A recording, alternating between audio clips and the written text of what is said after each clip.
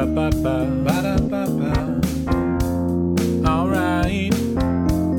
Promoter 101. Promoter 101. Promoter 101. Promoter 101. Promoter 101. Promoter 101. Promoter 101. Promoter 101. Promoter 101. Hey, Jim Cressman, Invictus Entertainment Group, and you're listening to Steiny on Promoter 101. Welcome back.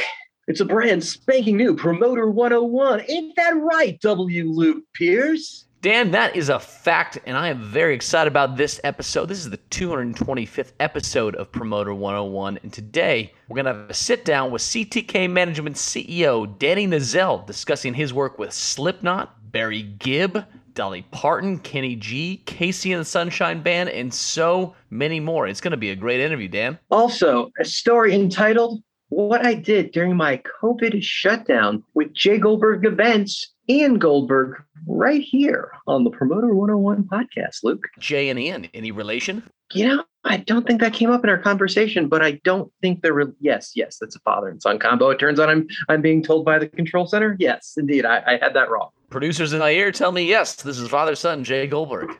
We can accept that answer. Well, we've also got, in addition to the Goldberg father-son duo, we've got Dallas promoter rep Josh Smith talking about the 10 commandments of concerts returning. This list has gone viral on social media. Make sure you check it out. Have you seen the list, Luke? Because it really is a very cool list. Hey, listen, number 4, buy tickets. Don't ask for the guest list. I think we should just implement this all the time for everybody except, of course, me. Here. Well, it's the 225th running of the Promoter 101 podcast. Let's start the bell now.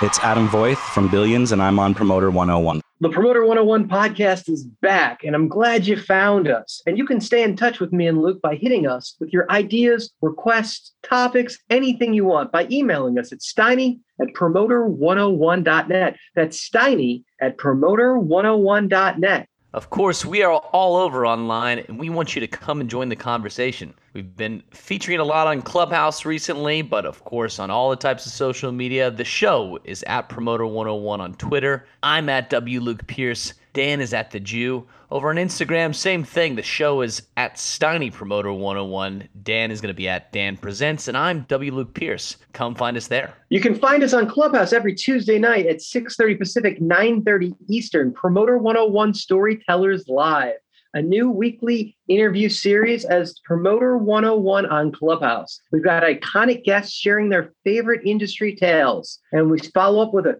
Q&A question at the very end, and it's moderated by me, Luke. Coming up next week, April 6th, is Ted Cohen, legendary Warner Brothers record man and technology superfan. Ted Cohen on Clubhouse, April 6th. Also on Clubhouse on the second Saturday morning of every month, join us for the Promoter 101 Book Club. We're going to meet next Saturday, April 10th at 8:30 a.m. Pacific, 11:30 Eastern, with special guests Sean Striegel, Kara Finkelberg, and Larry Weintraub discussing the book, Where Did I Go Right? You're No One in Hollywood Until Someone Wants You Dead by the late, great Bernie Brillstein. Go check it out. Still plenty of time to pick up this book or listen to it as an audiobook, and come join us next Saturday, April 10th, for our second Promoter 101 Book Club. Which screen do you think you'll be on during this Promoter 101 Book Club, Luke? I may even sit down at home and do this thing from the quiet, windless office here in Nashville, Tennessee. I think you and Traeger will be putting somewhere. I doubt you'll be at home.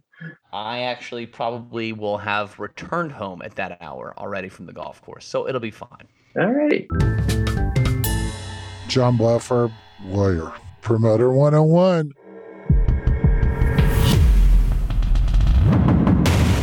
News of the week. Plenty to talk about this week, Dan. We've got some major news rolling out here. Of course, a couple blockbuster Wall Street financial deals that everyone loves to hear about, and I love to talk about. Universal's parent company, Vivendi, rolling up an IPO for Universal, the long-awaited liquidity moment for all of those people out there who have been watching this story unfold for the past 3 years as Vivendi figures out what exactly they're going to do with this major behemoth of a record label and publishing group that they own in Universal. And it seems like we will have an IPO very, very soon, Dan, which is very exciting, I imagine, for the owners and investors of Vivendi who bought this record group more than 10 years ago now at a fraction of its value. They're set to make a pretty penny on that IPO. In the world of lineup announcements, big announcement coming today. We're recording this on Wednesday. Bonnaroo dropping their lineup. Everybody's headed back to the farm Labor Day weekend, Dan. What I'm most impressed about this is it seems like Bonnaroo and the friends at AC Entertainment are headed towards a nearly full capacity Bonnaroo in September. That is a very encouraging sign. And with names like Foo Fighters, Lizzo, Tyler the Creator, Jason Isbell, and more, it seems like the return to the farm will be triumphant on the artist side of things. We'll have to see how this plays out here, Dan, but very excited about the lineup and what they put together. Congrats to everybody over at AC, folks at C3 pulling together to make this thing happen. Hopefully, we'll see you down at the farm Labor Day weekend.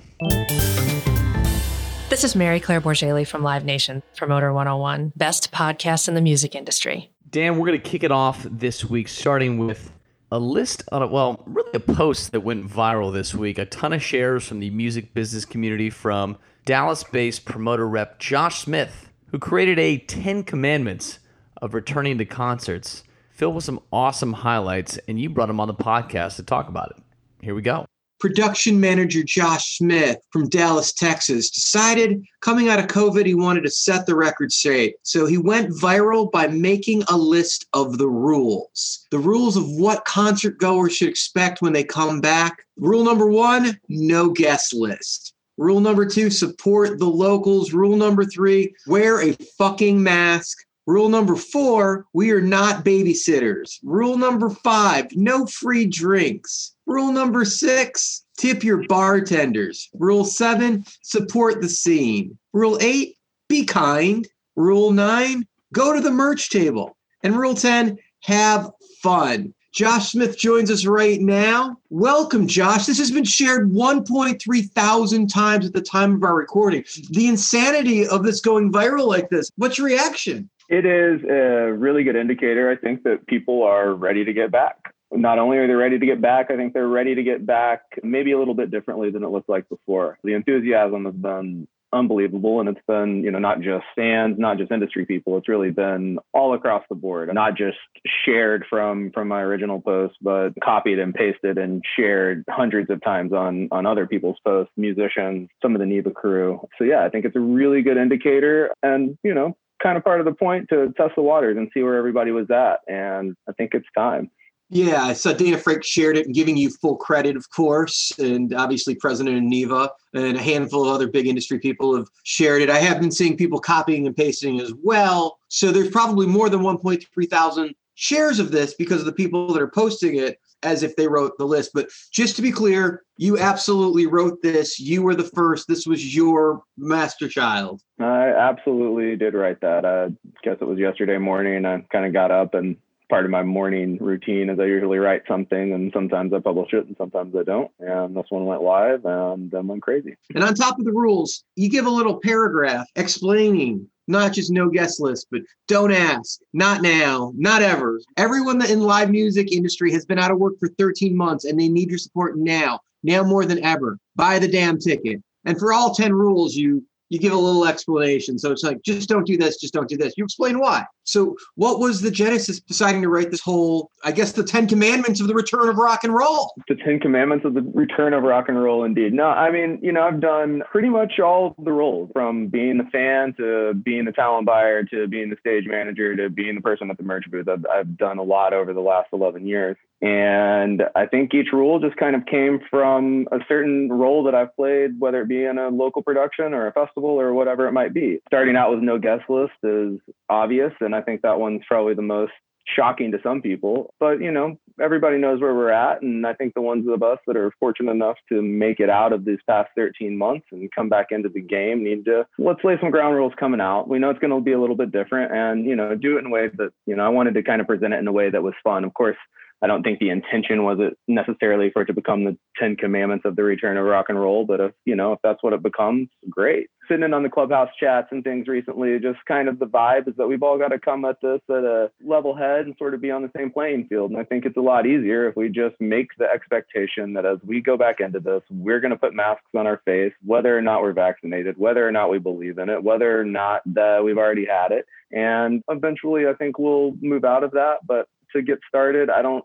really see a reason why we need to make that an option. I think, not only for the fans and for public health, but also for these artists that are taking a risk and getting back on the road maybe a little bit earlier. We're dealing with some local bands and things right now that are just getting back in the mix of it. And I think the greatest thing we can do for our artists is make sure that they are all welcome and feel safe when they come and play these first shows.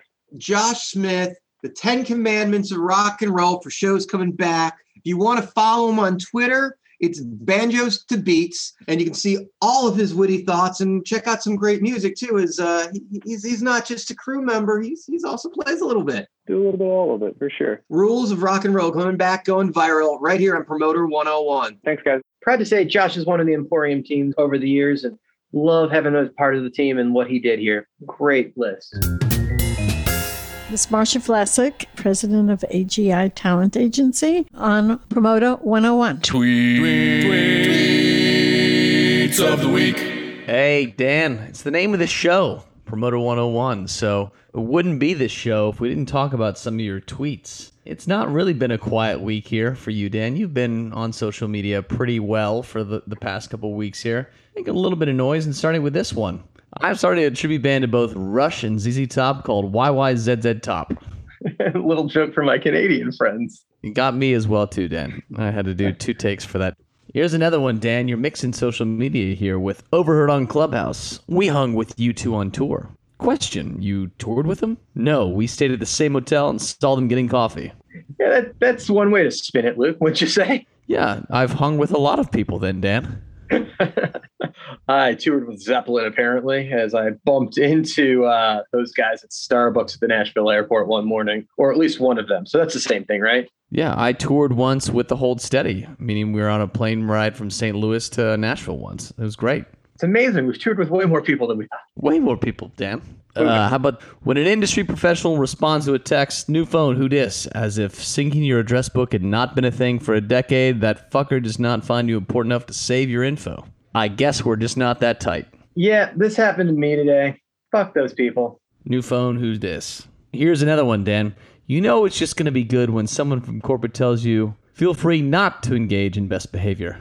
Not 100% sure what my best behavior even looks like at this point in life, but challenge accepted, Luke. Challenge accepted. That'll do it for Tweets of the Week. Make sure you keep up with Dan on Twitter. He is at The Jew. Luke, I found that you're very active on Twitter as of late. Luke Pierce, by the way. Mostly shit posting and trolling people on golf tweets right now, Dan. Although, from time to time, I do weigh in on music business topics. Hey, this is David Britz from Works Entertainment, and you are listening to Promoter 101. Coming up on this featured interview of episode 225 of Promoter 101, Dan sits down with one of the legendary managers of working in our business right now. He's got CTK Management's Danny Nozell. He presently manages Dolly Parton, Barry Gibb, Kenny G, but has worked with the likes of Slipknot and so many more. Danny's full of stories, a huge character, and a great guy. Here's that interview. We've got a long-term friend in as our featured guest this week, Danny Nozell, right here, manager extraordinaire on Promoter 101. It's about goddamn time. Danny, welcome to the podcast. Hi, thank you very much. Let's just jump right into this. Let's go. Early days, you getting into the music industry. I mean, something about a Rolling Stone show that got you inspired to join the industry. Can we start there? Absolutely. Let's start there. I'm from St. Paul, Minneapolis, Minnesota. Grew up there. I started off in the industry working for Arnie and Jerry with Jam Productions. I was a runner. That's how I started in that business. Working for Don Sullivan, Mark Miller, Buddy Sokolik, all the old production managers that were David Van Pufflin, actually, which was in Minnesota. But I started off running, and that's how I got into the industry. Then after running, I kind of worked my way up into production assistant, production manager, promoter rep, and just kind of worked my way up like that. Also, why I was coming up, David Van Pufflin, who was the rep for Jam in Minnesota, the promoter rep, said, you know what, a guy would be really smart because we go out and what we do is for every show, 200 shows a year, we rent furniture for whatever artist is coming in for the dressing rooms. A guy would be smart if he owned the furniture. So I went out and I bought 3 sets of furniture. I bought couches, love seats, end tables, lamps. I bought all that. And then he said, well, I get 10% for life. That's what he told me. So no problem. That was the deal I cut. But nevertheless, I ended up going from 3 sets of furniture to about 30 sets of furniture. And I ended up doing hundreds of shows a year. And that was a long time ago. So I can say it was a cash business and it was successful at the time. I grew the business and I supplied not just in Minnesota, but we would travel sometimes depending on if Jam had bought a tour, then we would travel and I would do the furniture and run. So I was just multitasking and always had like a, entrepreneurial type of mind. So if Willie Nelson and Dylan were out doing their baseball tour in the summer, that maybe they could have the same couch. Yeah, maybe they'd have the same couch in every city, so it actually feel like home to them. Yes, exactly. That's cool. I love that. We traveled like that. We traveled on that tour. I think we did a Motley Crue tour a long time ago. And I can't remember because it was so long, but there was several tours that I loaded my furniture on the back of a truck and we just followed the tour. And every night they had the same dressing room. So I'd load up 6 or 7 of their dressing rooms and they'd have the same stuff every night. And it was a show cost. So I was just getting paid like that all the way along. But it was profitable doing 150 shows a year, charging $300 a set of furniture. You got to love it. I'm just having visions of you, Nigel James, Don Sullivan hanging out all summer long. That just sounds like so much fun to me. Absolutely. You're a bigger mind than just the production world, but that's how you found your way into business with Slipknot, right? The first band you got deep into management with. Exactly, because what I was doing was managing another band called the Coup de Grace. And that band was like on a sub-label of Sony, and it had the drum tech for the band was Chris Fain, who was the original Long Nose in Slipknot. He was one of the percussionists. And he was up, and he's actually the one that called me from, he's not in the band anymore, but he called me from LA and said, hey, I'm in a new band called Slipknot. We just got signed to Roadrunner Records and, we're looking for a manager. We don't have a manager yet. So I didn't think I had the experience to manage, but I said, hey, I'll be your tour manager, tour accountant, because I had that experience, from doing all the stuff with Jam and learning the promoter side of the business. And so that was it. I came on as their tour manager, tour accountant, and I had no idea what I was getting into. I'm noticing a theme here. Iowa band, Minnesota production guy, Jam in Chicago. There's a Midwest theme building here. I'm feeling this. You know what? You're the first one to notice that. Absolutely. I always tell everyone all roads lead to the Midwest and all roads lead to Minnie. So everything's got to go through Minneapolis, So your time with Jam in the Midwest, and I think we all have our different beliefs of what Jam stood for. It's either Jerry and Arnie's Money or the Jewish American Mafia, whatever it was at the time, right? But it's genius. Those guys did a lot of shows, and they owned Chicago long before there was a Law Blues or there was a House of Blues there. That was Jam was Chicago town, and those guys, man, they did Minneapolis, they did Chicago, they did the surrounding areas. They were the Bill Graham of the Midwest, and they rocked it. They were, and their theatrical division as well did really well. Arnie came in and invested in on 9 to 5. But also I got into Slipknot, and then you know what? That gave me an education that money could never buy. You know what I mean? You got 9 guys and 2 crew, and me as the tour manager, tour accountant, going out doing very small clubs. We went from a very small amount to they're getting millions of dollars a festival. I was along for the ride. I started in 2007 when they were rehearsing in Sid's basement in Iowa. And I ended up going till about 2002. And then I left for a little while. Then they brought me back in till 2004 and a European tour with Metallica and Ozfest. So I was just kind of in and out of the band, but I went straight for a good 7 to 8 years. And I saw them go from clubs to stadiums. And I knew there was something different. I knew that there was, something that nobody else had. And I really watched the rise, and I was able to educate myself by touring the world in every club, in every theater, in every arena, in every stadium. You know what I mean? And that's what I learned how to do it. And I created different ways to tour that I still have these methodologies, and they're very profitable. And I've also used them for a lot of my client base, that I've turned their touring around to being an extremely, profitable venture when maybe before it was not. So Rammstein, not unlike Slipknot, figured out how to take a show that had theatrics to the next level. It was something War really never figured out how to scale, but was doing a lot back in the day. But taking that high production show, putting it to great music, and moving it into more of a theatrical event, which Slipknot is, whether you love the music or not. If you watch that show is theatrics from top to bottom. It is. It's the creation of all, the entire band, but also it's Sean Cran. Sean Cran is one of the creative forces behind that band. He and Corey Taylor are just very creative and come up, with all that. It's an art, you know what I mean? That's their art, and they're very good at it. And I noticed that early on that's just it. These guys are, 9 farm guys from Iowa. They're really passionate. They're really fucking crazy, but they're passionate. And it's like a 9-man metal orchestra. But I can tell you that touring the world, the audiences and the different demo that they attract is just all walks of life.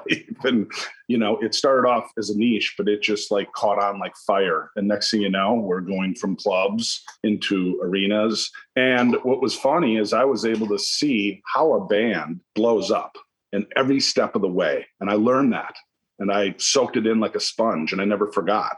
I watched everything going on. I watched ticket sales go up. I watched ticket prices, guarantees go up, merch flying out the door, the internet coming into play. You know what I mean? Them starting to blow up online. I was taking all this in like a sponge. It was an education. And when you're touring with a band that tours from every, club to into stadiums, you learn. Like I said, I have an education that money can't buy because I've toured the world with those guys and done it on the highest levels and had the biggest challenges. So you're college educated, but you got your street smarts coming up through the production guy route and learning that business. So when you started with them, you started as a tour manager, but quickly became the tour manager / tour accountant.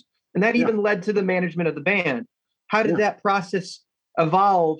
And how do you go from being the guy that's responsible for advancing the date to the guy responsible for everything? Well, what happened was I went from tour manager to tour accountant, and I really kept that position, but I got hired by management, which was Steve Richards, who is not there anymore. And Steve Ross, who was the day-to-day manager, is now been with me for like the last 17 years. And he's based out of LA, but he was the day-to-day manager for Slipknot, and he and I stayed together. I ended up working for management. What my title was they ended up having, several other bands, 6 or 7 other artists that were signed all to major and independent deals. So I oversaw the global touring for the, based on the education I just got, and was able to make things profitable. I oversaw the global touring for the entire company. So that's kind of it. But you know what? When you are with somebody for 8 years, every single day, yes, I'm the guy in there with the band. I lived with them for 8 years, right? And not just going on tour. I'm talking all the time into the studio, because as soon as we're off a tour, we get a couple-week break, and then next thing you know, you're into the studio doing the next album. So I was into the studio with the band, and also into the Houdini Mansion for the 3rd album in LA there. So anyhow, I did 3 albums with the band. I like to believe while they're recording, they're still in full makeup and costume. No, they're not. Absolutely not. I still believe pro wrestling is real, though. So, that's just me. Right.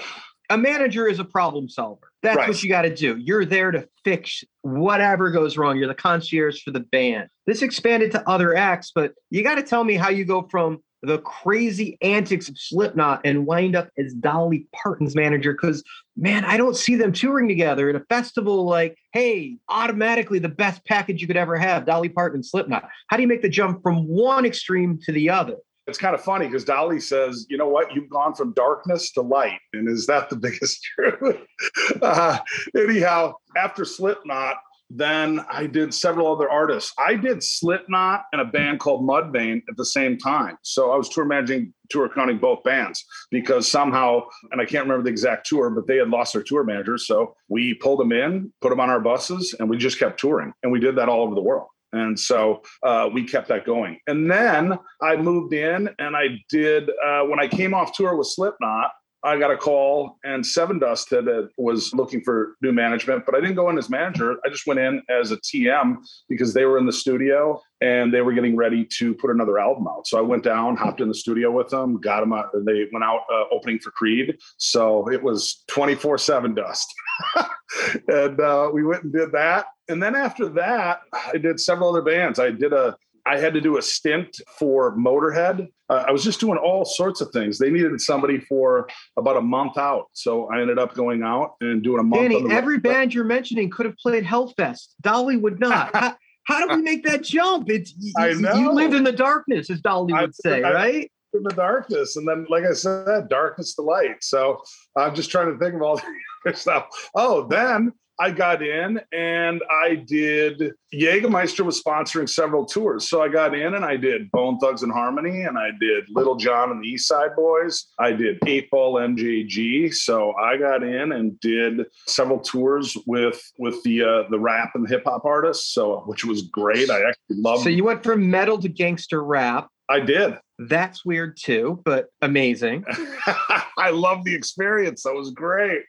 And then I went from there into doing some consulting. Bone Thugs tours like a rock band. They're one of the few bands that plays of that genre like a rock band. They are on the road and they work. Is that something that you instilled in them? And did you teach them how to do? No, not at all. Acts don't do that. They were with DOS Communication and Steve Lobel. Was their guy. I was running the tour, so touring with them. And I think we did we did 2 legs with them. It was a while ago, but because they tour better than almost any other hip hop band in the club ballroom level. They do a great job. They know how to do shows. Bone Thugs is very, very hard workers. Little John, 8-Ball, they work hard and they toured hard. You know what I mean? And it was a lot of shows in a row. So it was a fun tour, actually. I had a blast.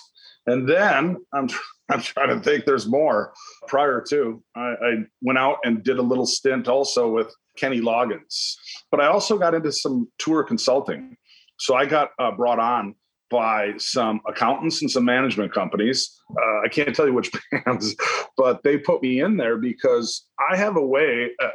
Everything's bottom line. My father was a hardcore litigation attorney. Okay. And so he taught me how to read a contract. And then on top of that, he was also very good with the accounting and taught me accounting as well as, the road accounting and when you learn the tour accounting. But I can tell you what, I know it very well. And not only that, when I go to my clients 6 months in advance and say, here's the budget. If you stick to my budget, this is what the financial, reward is if you stick to the budget. But if you go off and you add production and you add pyro and you add all this other shit, it's not going to be that profitable. But I can give someone a profit and not deviate because I'm not going to give it away what I do, but I have budgets that don't fluctuate. So if you don't screw with my budget, you're going to make the profit that I tell you are. And I have over 2 decades of proof that my system works and it's profitable.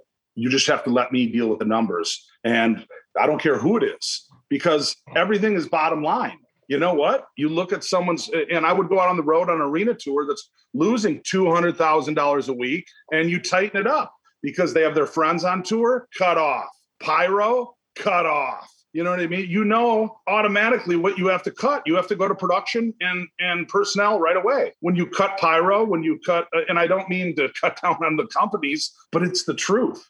Everything's the bottom line. We're in a business, and when you're on tour, you're not trying to go out there and break even. You're trying to make a profit to feed families and food on the table. So anyhow, I created a way. It works. And I went in and consulted several different artists, and I went in and changed it. You know what I mean? I was able to cut, because to me, it's very easy. You know what? When you go in and you're a cleaner, you're not well liked. People aren't going in looking at you like, oh, hey, this guy's coming in, because he's coming in to fire people, and he's coming in to redo the budget, and people are getting sent home. But within, 2 weeks, you have that budget back on track, because you have just taken where they're losing and tightened everything up.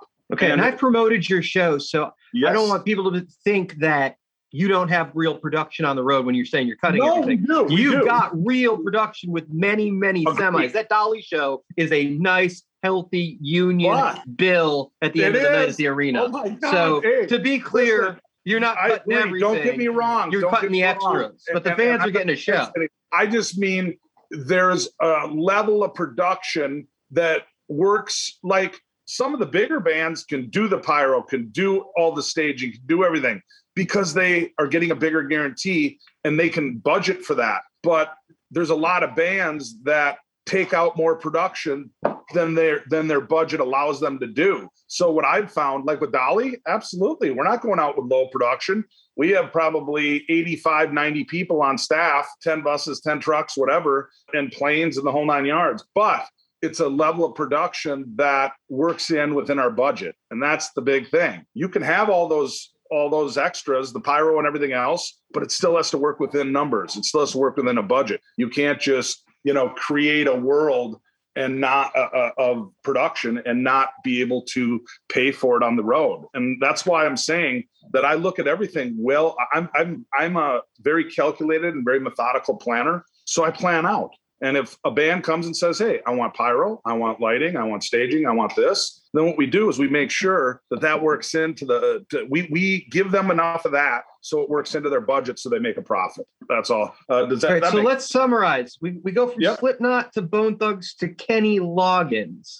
Clearly an interesting arc we're taking so far. Your path is probably unlike anybody else in the industry. From the consulting, I ended up going out and getting hired very quickly on a tour. And it was myself, Mary Jo Spillane, and Gary Krosniak. And we got hired to go in and clean a tour up, which I won't say which one, but it was a big metal tour. And we cleaned this tour up. And then after that, they said, hey, would you like to go out with Dolly Parton? But I had actually got offered a different position. So I said no. And then I kind of used the position as leverage. And I ended up with Dolly anyhow. And I went out and I did like maybe 20 shows. And she was playing arenas, but there was only, it was 2004, but she was only selling probably 1,500 tickets in these arenas. And I'm like, what is wrong? There's a problem. And that goes into how I met her. But I went in there and I kind of did these shows, assessed it, but then that was it. She decided to stop. And then about 3 months later, she called me up and asked me to manage her. And then I came in 2005. We went out and did the same type of tour, but she was only doing 1,500, 3,000 tickets in major venues. But what I did when I came in, that's how I actually got into Dolly. 2005, she asked me to manage her. So when I came in, the first thing I did was I looked over her Polestar history, to see where her tours were. And also went back from 1967 through all the accounting and everything I could pull and all the history. And I was able to see that she really wasn't a headliner per se. She was opening a lot of shows back then. She was headlining on like private shows, fairs, festivals, casinos, but soft ticket dates. She was traveling in package tours. So in the 60s and the 70s, it was Porter Wagoner. Then when Dolly got her record deal and started selling a lot of records, she was opening up for the likes of Johnny Cash, Waylon Jennings, Willie Nelson, Kenny Rogers. So she was opening up for a lot of different artists like that, but she wasn't closing the show. She wasn't the headliner. Okay. And then what happened is she did that and, toured whatever, 40 to 60 shows a year and, did that. And then in 1981, she stopped. And what she did was she took 10 years off to make movies, 9 to 5, Steel Magnolias, the list goes on. And she was very, very successful with making the movies there in the 80s. Then in the 90s, she went back, re-signed to RCA, and Slow Dancing with the Moon, and had a platinum album. And then after that, she went into a bluegrass label, but it didn't do well. She wasn't really marketed, and she didn't tour that much. And the bluegrass wasn't really being received well, and it wasn't really successful. So from 1991, 92, after the big album went into the bluegrass era, she really kind of was on really semi-retired almost. Not really, because she works every day and she works her ass off every single day. She still has all her Dollywood and Dolly Stampede and Splash Country and all her side businesses. So really, when I came in, she didn't need me financially for anything. But what I did was able to take a look at her touring. And in 2006, I went to her and I said, hey, I don't want to hire one specific promoter. I've done all the research. I pulled your Polestar history to see where you're touring by, where you've toured, and so that I could be educated on where your consumer is and what markets you've sold any type of tickets in. And then 2, I did your sound scan so I could find out where your music buying consumer was. So when I put those 2 together, I put a top 50 markets and I called the labels overseas.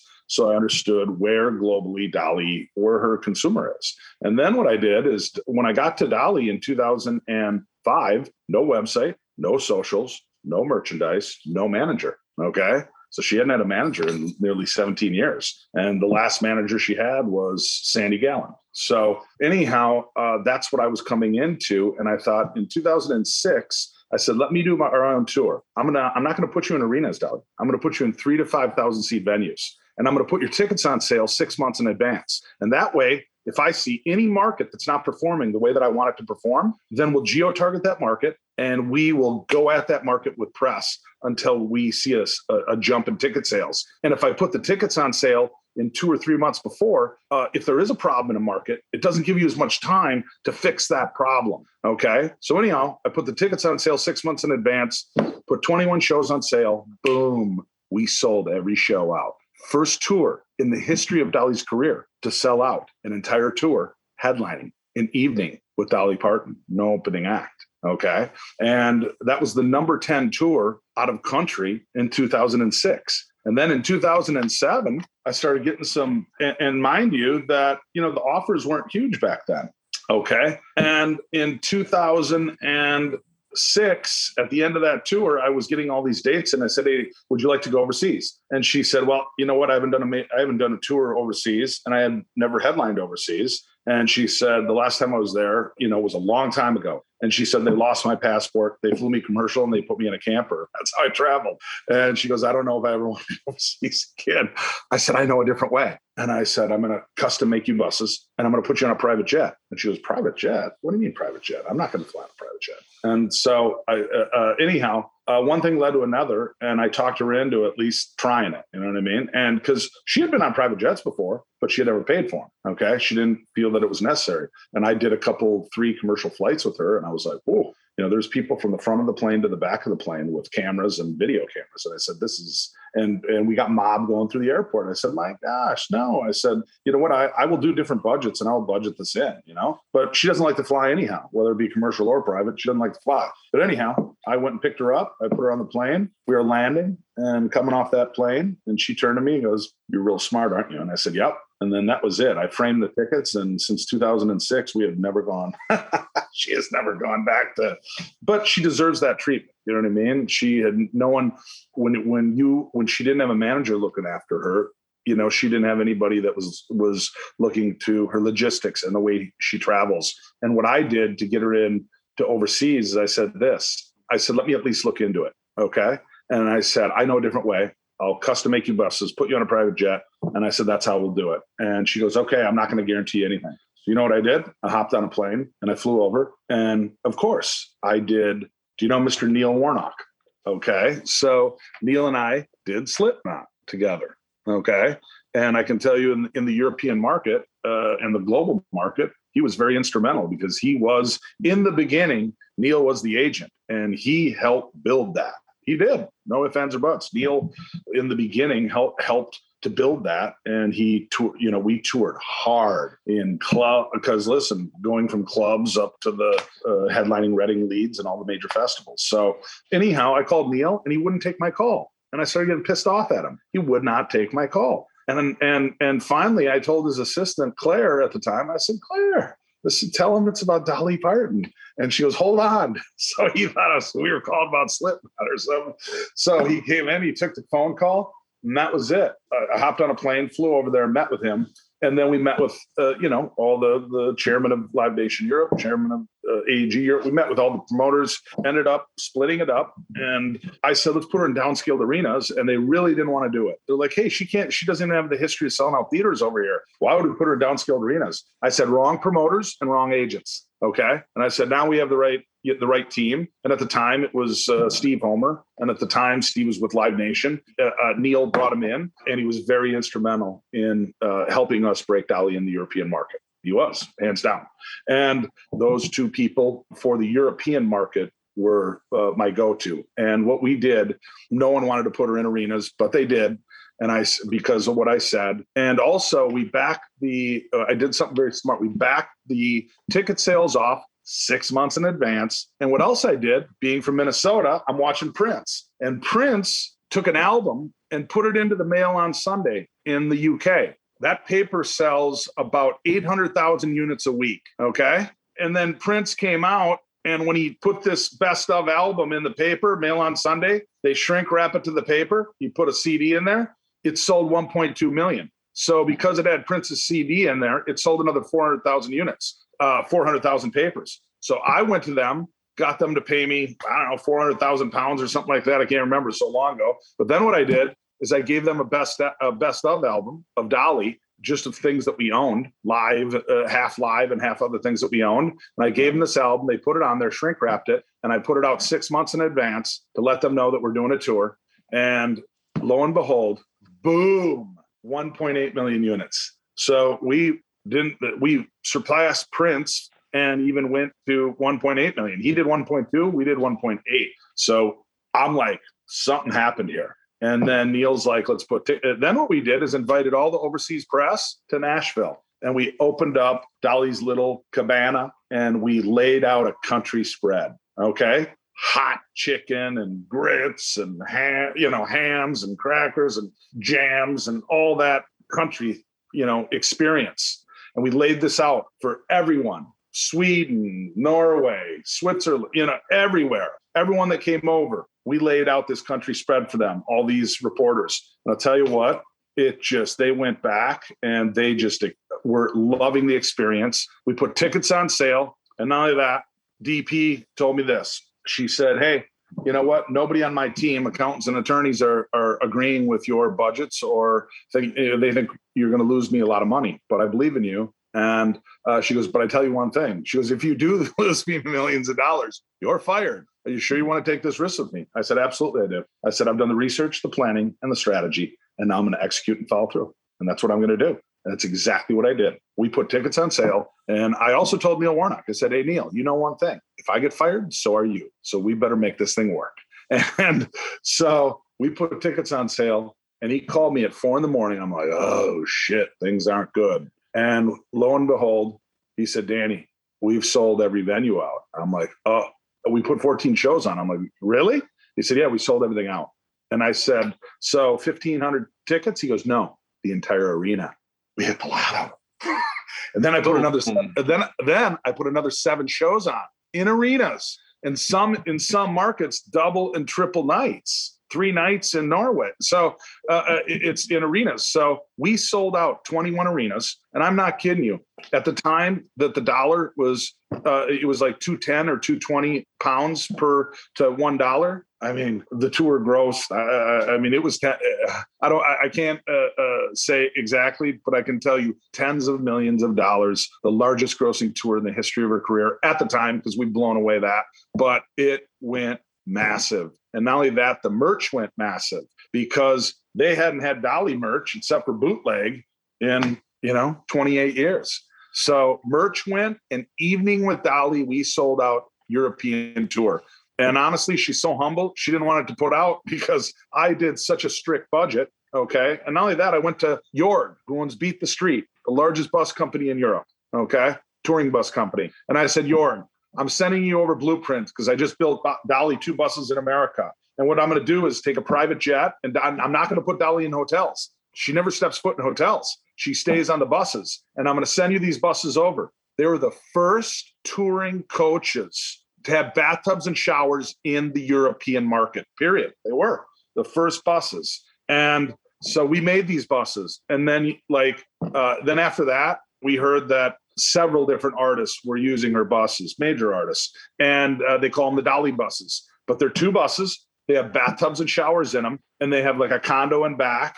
And anyhow, by the way, I've filmed over 350 hours of footage that has never seen the light of day, of the start of when we started in 2005 to present date. We have content that is flying all over the world, doing the productions. I have shows. I have live 4 nights in Australia. But anyhow, I ended up making these buses with Jorg. He said, Danny, I'll do it. It's 2.5 million pounds a piece. And he does it off a handshake deal with me. He's a straight up man. He did it. Sure enough, I sent all Dolly's stuff that she's got to have. Okay. Because she's not going into hotels. Because listen, when you have a major artist and they're going into the hotel after the show at 12 midnight and they got to get up and leave the hotel at 8 a.m. and they happen to be female and they happen to be carrying 70 bags of stuff. Are you kidding me? You're doing that every day on tour. You never have consistency because you're always in and out of someplace. So you never have stability. And what I did is I built a condo on wheels, both in the US and in the European markets. And I put these things on a ship to Australia, which I'll tell you about in a second. And I'm the first one to do it, to ship buses to Australia. But I did them. They were the first buses. Dolly loves them. Anyhow, what I did is candles, blankets, teas, coffees, creamers. I put into a couple cases. I ship them overseas. And then I have her, I meet the buses in Stockholm, Sweden at Stockholm Stadium. Both buses, we unload all Dolly's, the comforts of home. So she has the smells, the tastes, the coffees. They're all loaded onto the bus. And then I take one bus and I send it off to Viborg, Denmark to wait for us. And then what happens is Dolly and I come in, which I have this on film. Dolly and I fly in, okay? Bus comes right on the tarmac, okay, picks us up, and we come off the jet, onto the bus, over to the venue.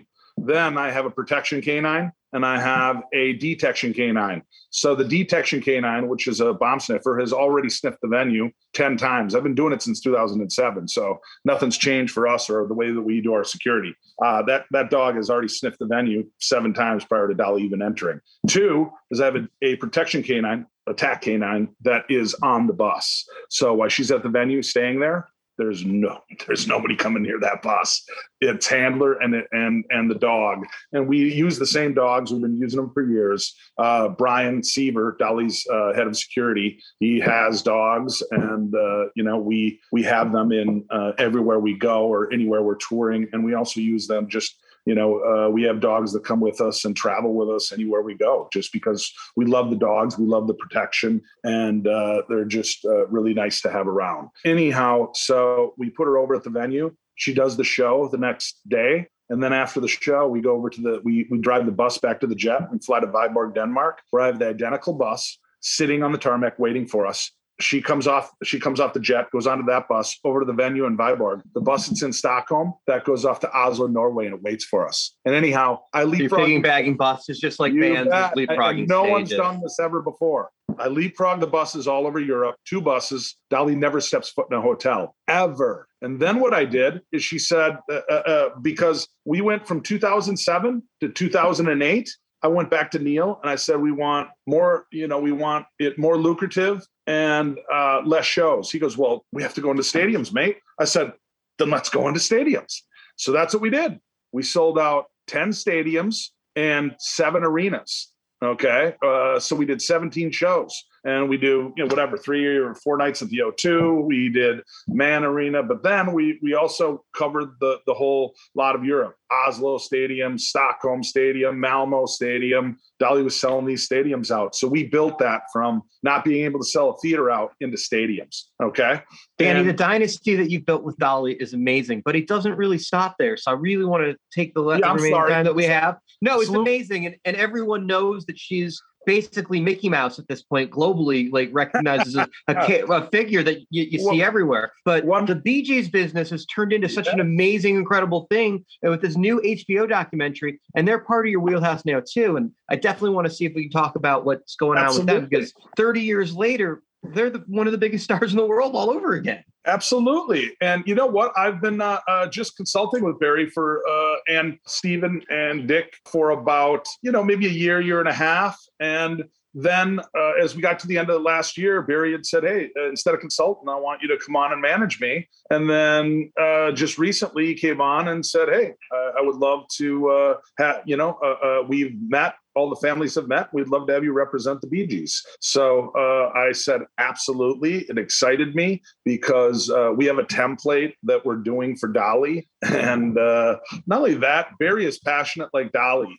We're heavily into branding, but what we don't do is just align the brand with something they're not passionate about, And so same with Barry. We're just excited. Barry has Greenfield's album, which went #1 in several different countries. Great success.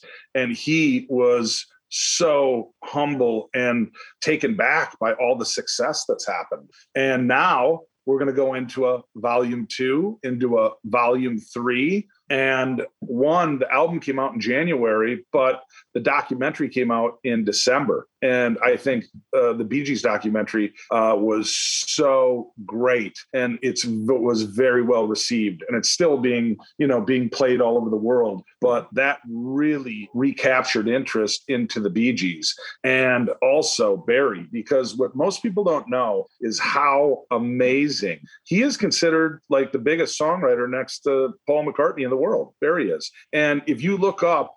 Barry has several songs that most people don't even realize that Barry wrote, you know what I mean? For a lot of different people. Hence, Islands in the Stream. He wrote that for Dolly and Kenny, which is, one of Dolly's biggest hits. So, and Dolly actually went on to the Greenfields album and did words with Barry, and absolutely breathtaking. And anyhow, Barry is remotivated.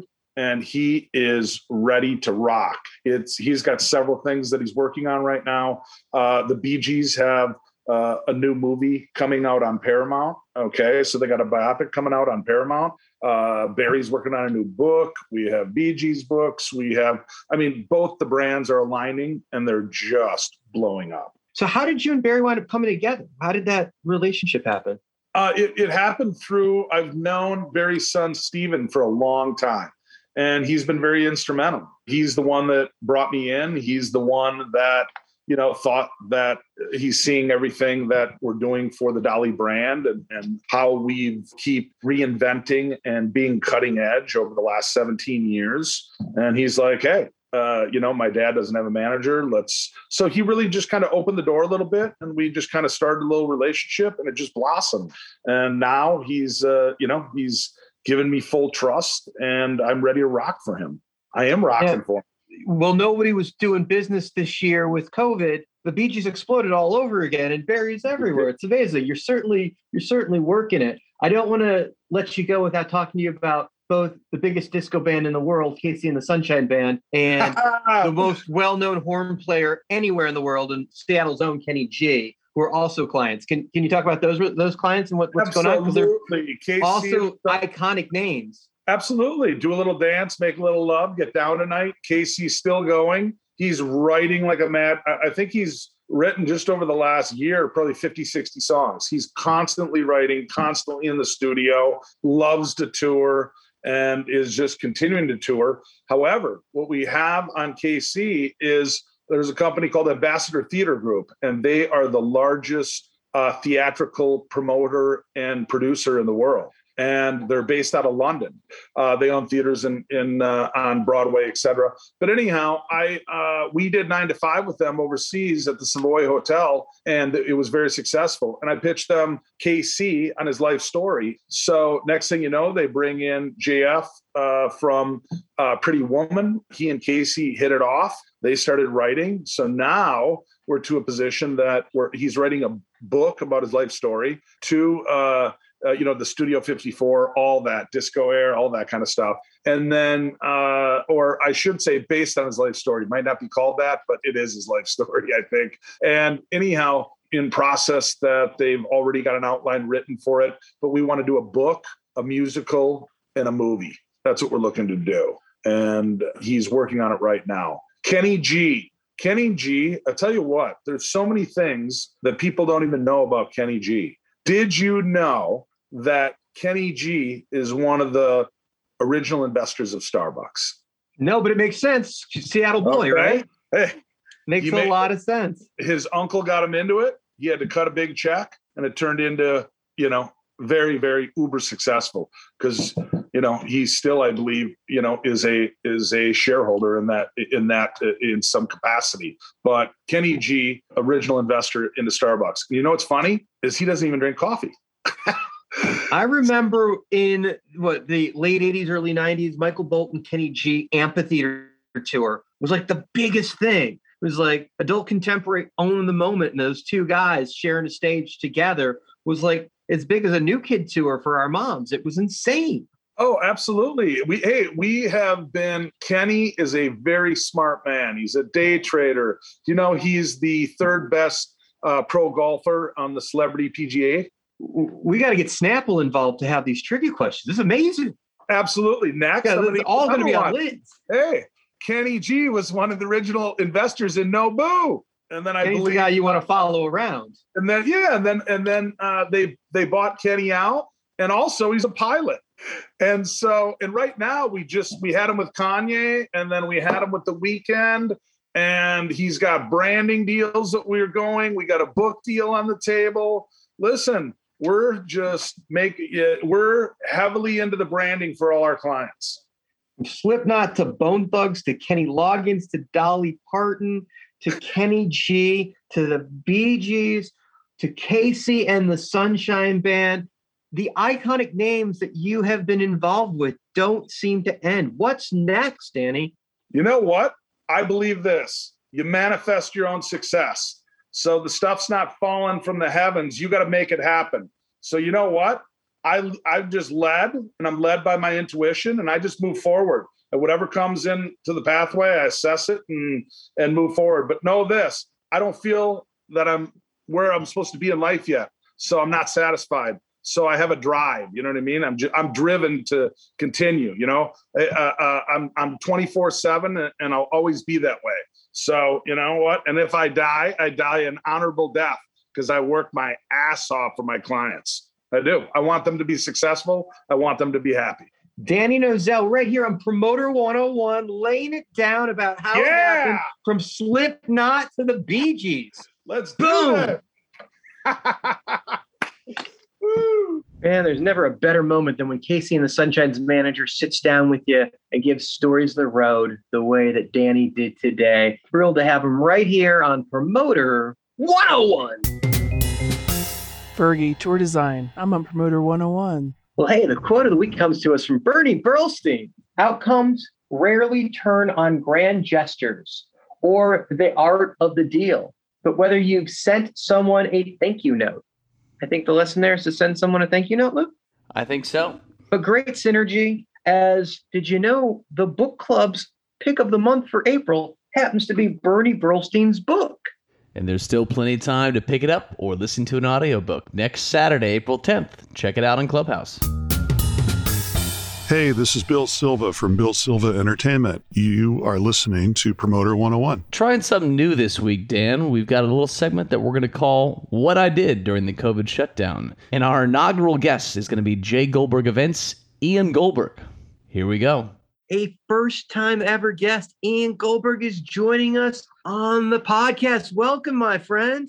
Thank you very much for having me. Dude, this is so long overdue. Let me apologize to you and our listeners that we have not made this happen sooner. This should have been a priority that we took care of much earlier in the podcast. So I'm thrilled that we're able to write this now and make this happen. How the fuck are you handling yourself, man? How's your world? You know, I'm doing pretty well. I can't complain. As we've talked about, I've been spending a decent amount of time down in Mexico where the weather has been really nice. So can't complain too much about that and waiting for all this craziness to be over with. Well, this segment is what Ian Goldberg did on his summer vacation, aka COVID year. Now, let's start out talking about what's going on with your Mexican hang, and then move into the amazing lineup, speaking of summer, that you guys just dropped on the world, your festival of summer camp, which is in fucking insane, the lineup you guys just dropped. Thank you. So let's start with your Mexican trip and what you did on your COVID vacation. Yeah, so it actually didn't start out so much as a vacation per se. I was actually set to go down to Argentina. I spend a decent amount of time down there because I have family and friends down in Buenos Aires. My wife was from there, so still have all of her family and everything. She passed away about 10 years ago from cancer, but I still go down and see all my family and friends down there. And was set to go down there on March 14th. And of course, everything went crazy March 14th of last year in 2020, right when everything was going crazy, and they canceled all the flights and Argentina closed their border. And so I also have a scuba diving business in Cozumel that I started about 5 years ago. So I rerouted and headed down to Cozumel thinking that, if everything was going to be in lockdown and quarantine, I would at least be able to be out and go scuba diving and everything. But that didn't end up working out that way because the island also locked down and went into quarantine, and they actually put in a curfew and had everyone had to be indoors by 6 p.m. And the port captain closed all the ports, so no boats going out, and you literally weren't even allowed to be in the water. So even, all the beaches were closed, everything was closed. And so scuba diving was out. So it really was just staying indoors. You could get outside along the beach and stuff, but couldn't be out on the beach. And so I was really just in quarantine for 6 weeks down there, pretty much doing the same thing as everyone else. But it was, at least the sunsets were nice and the weather was nice and everything like that. But then in April, when it looked like things were opening back up a little bit up here, I ended up coming back up to Chicago. That was when we first made the decision to postpone summer camp the first time and move it to August of last year. And we ended up deciding to do the virtual summer camp and doing a 20-year retrospective, since last year was supposed to be our 20-year anniversary for summer camp. Made the move to do the online version of a festival. All right. So just for anyone that doesn't know summer camp, it's a festival in Illinois that's been going on for 20 years and features around mostly jam bands. A lot, like Mo's a big part of that, but some of the biggest jam bands in the world call it their home for the summer, or at least for that weekend. Just so nobody's confusing Ian as a camp counselor. It's actually a festival where he's the camp director, I guess. Right. Yeah. We started very much jam band based. And as you mentioned, Mo has been our partner band from the beginning. Umphrey's McGee, as they started in Chicago, weren't a part at the beginning, but then very much became a part very early on and are now also one of our host bands. We also expanded out very early and got involved in now are, I would say, a much more eclectic than just jam band festival. We've had everyone from Jane's Addiction to the Zac Brown Band to Willie Nelson to Steve Miller Band to, of course, then the electronic. We've had Skrillex, Bass Nectar to Diplo, everything. So it's not so jam band centric anymore as it was in the early days, but still has those jam band roots. Yeah, look at your lineup. You're pretty jam band centric. You guys bring in some novelty for the other folks to round it out. But yeah, you guys have not forgotten your core. Not at all.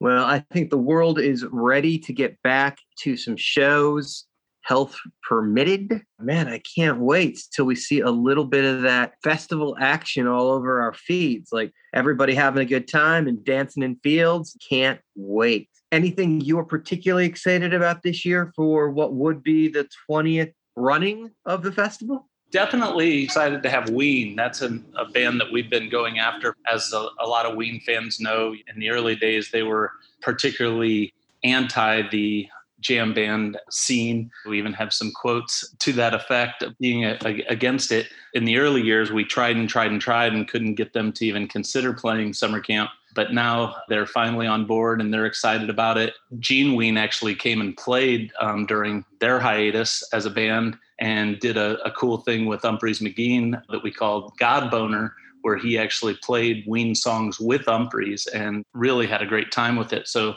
that's probably the thing I'm most excited about, being a huge Ween fan myself.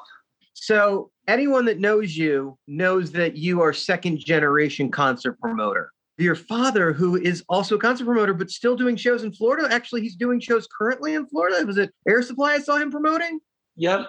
He did just do Air Supply. The casino that he works with a lot down there, the Immokalee Casino, just opened back up for socially distanced shows, doing super small cap in their theater, just 100 seats, but they're footing the bill and buying bigger shows to do for their VIPs in the small setup with just tables, socially distanced tabled shows there. And then, he's been doing it literally since I was born 50 years ago. I grew up in the industry. I grew up going to shows from the time I was born, basically. Let's talk about that. When you're second generation concert promoter and you come from a family that's so well respected in the business as your father is, puts a lot of pressure on you to live up to that bar of quality that Jay's known for. Was that hard to live up to? I don't know if I felt that it was necessarily hard to live up to. You know, he taught me a lot, and I felt that I was given a lot of leeway to do the things that I was interested in and pursue. Summer camp's a great example of something that, was all my interests. And I was just kind of had an open door to take it and run with it and build it from scratch. It was certainly an interesting way to grow up, just having a great role model and someone who helped me to learn the right way to do business. Does he get involved with helping you book summer camp? No, he's never really been involved in the booking process of summer camp. Well, since you guys have broadened the booking, it seems like Air Supply would fit in well with like some of the novelty acts that you guys have booked. I think that would actually be a really fun thing. I think people would appreciate that. I'll take that into consideration. Thank you. It's actually not a terrible idea. It's interesting. Like that or Kool and the Gang, something like that. Right? It could totally work. Van Halen took them out at one point on one of the bigger arena tours. And, that realization that fans of music are fans of music and that hits are hits. So if you're a Van Halen fan and you're playing at an arena level, you're probably going to love some Kool and the Gang hits. Certainly, going back to your original question, there's no doubt that the unique upbringing I had of growing up in the industry has informed my eclectic taste in music. And I think why I'm so kind of rooted in the jam band world is because I always say the jam band fans have the biggest ears. That's why what I love about summer camp is we can present so many different types of music because jam band fans just love music. And if it's good, they'll appreciate it and be into it, whether it is electronic or it is country or it is whatever it is. If it's good music, they're into it. They'll be accepting of it. They might not sit and listen to it all the time, but they'll at least accept it for what it is at a live performance. And I think a lot of that comes from me growing up and going to all the different shows that my dad was presenting and, being at Van Halen shows when I was 10 years old and that kind of stuff. And then all the different various shows. Yeah, it seems like having a festival like yours, it could be really fun to play with the lineup. Obviously, you want to make sure that you live up to the bar that's been set and not do anything too wild that's going to upset anyone. But at the same time, booking for your core and then booking some things that are going to expand, everybody's experience from the previous time. Yeah, it's fun. Definitely one of the cooler moments when we did do Steve Miller Band, and that was one of the ones that we were definitely experimenting at that point. We hadn't done anything like that, and the bowl was just packed and everybody knowing every word and everyone just going crazy with it. And we did it as, kind of an earlier, I think he played from like 5:30 to 7 or something like that, and it was just amazing. And same thing with Zac Brown Band. That was kind of an interesting one because they actually approached us. That was when I was working with Don Sullivan. He was still involved at that time. And he had a great relationship with them. And they approached him and said, hey, we're kind of interested in doing some of these types of festivals. And they were like, but if we do this, we want to do something cool. Do you have any ideas? And kind of went back to him with, well, what about doing a set of all covers? And we get some of the other jam band guys like the Mo and Humphrey guys and other people to sit in. And they loved it. We ended up doing a set with, playing Pink Floyd and, and The Weight and all different kinds of covers with all these jam band guys. And it was just incredible and everyone loved it. And it worked great. And then did a set of all Zac Brown and everyone stuck around and fucking loved that as well. It was great. It was really, really cool. Not 6 months later, they're sold out at Wrigley Field. It was amazing. So it's not just playing the set, it's playing something special and creating and working with the artist to cultivate something special that's a once in a lifetime moment that they're only going to get at your event. Exactly. Before I let you go, can you tell me who the one act that you've never got to book on summer camp that you've always dreamed of? I mean, it would. Who's the unicorn? I mean, it would definitely be. It would never happen, but Roger Waters. I mean, I'm the hugest Pink Floyd fan, and to have Roger there would be the coolest thing ever for me. Jane's Addiction was a huge one for me because that was definitely a band that changed things for me coming out of high school and kind of got me out of my classic rock phase and turned me into, forward thinking alternative rock and getting into that whole shift in things. But Roger would take me back to the Pink Floyd days and all of that. So that would be the one. I got to say, that would be pretty fucking awesome to see some Pink Floyd in the field. I think everybody would dig that. Well, yeah. I can't thank you enough for making time, Ian. Promoter 101 with the great Ian Goldberg and what he did on his COVID vacation. Thanks for having me. Appreciate it. What kind of antics did you get into during COVID? Let us know by emailing us at steiny@promoter101.net. And maybe, just maybe, your story can be on next month's Promoter 101. You never know. You never know. Dawn Holiday, Promoter 101. All right, everybody. That's episode 225 of Promoter 101 in the bag. Thank you so much for tuning in. We always have so much fun doing this podcast, and we really appreciate you spending some time with us and listening. And thank you, of course, to our amazing guest this week from CTK Management, Mr. Danny Nazzel, Josh Smith from Dallas Inn with his awesome 10 Commandments, and of course, Ian Goldberg. If you like what you heard tonight, make sure you stay in touch with us. Drop us a review. We're told that really helps by people that know podcasts. And we want to hear from you. Hit us with an email. It's steiny@promoter101.net. Catch up with us. Let us know what you think of this podcast. We'll be back next month on the Promoter 101 podcast with a very special guest. From Brilliant Corners, manager Jordan Carlin. He represents Death Cab, Postal Service, Soccer Mommies, Real Estate, New Pornographers, Josh Ritter. It goes on for days. Great guy. He's actually on the manager guide from Polestar right now. So a great moment for him. We're going to have a story right here on Promoter 101, Lou. And, we record this over Zoom, so I'm the only one that can see you besides Connor. And your hair right now kind of makes you look like a young Paul McCartney. Wow, Dan, my aunt actually said the same thing to me. I like it. And tomorrow morning I'm getting my hair cut. So it's not a bad thing. Millions of people find him very attractive. It's true.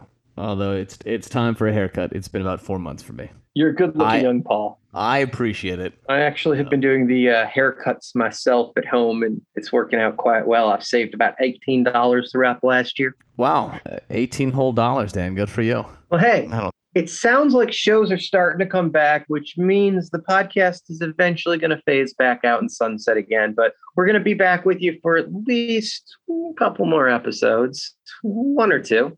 And we got the Clubhouse stuff going, so we've enjoyed being with you guys. We wish you something. What do we wish you? We're wishing that shows come back and play as soon as possible, Dan. So we can go whack away and you can miss us again. So cheers and call your mother. Call your mother. Oh, when Luke is more Jewish than me, it's scary for all of us, but well done. Because I talked to Peter Temkins today, Dan. Me too. I love Uncle Peter. He was on Clubhouse this morning. I listened to him. It's funny. The insurance panels used to be the most boring thing at the conference. And now Peter is the biggest get you can get on any of the platforms or conferences. The insurance guys are rocking it right now. And Peter being the gold standard for insurance. So if you need help getting through all this weird COVID understanding, call Peter Temkins, have him help you buy some insurance from him and protect yourself for whatever your insurance needs happen to be. I actually do my life insurance through Peter. True story. Peter's great. He does all my personal lines as well, too. He does some of our business lines. He does a lot of my client stuff. He's the gold standard. Peter Temkins, Hub International. Promoter 101, brought to you by Hub International. Might as well be. I mean, it's not, but we love him, so fuck it. Sponsored this week for the first time ever by Peter. What the hell? Promoter 101 saying goodbye, y'all. Call your mom. Cheers. David Simone from DSW Entertainment on Promoter 101.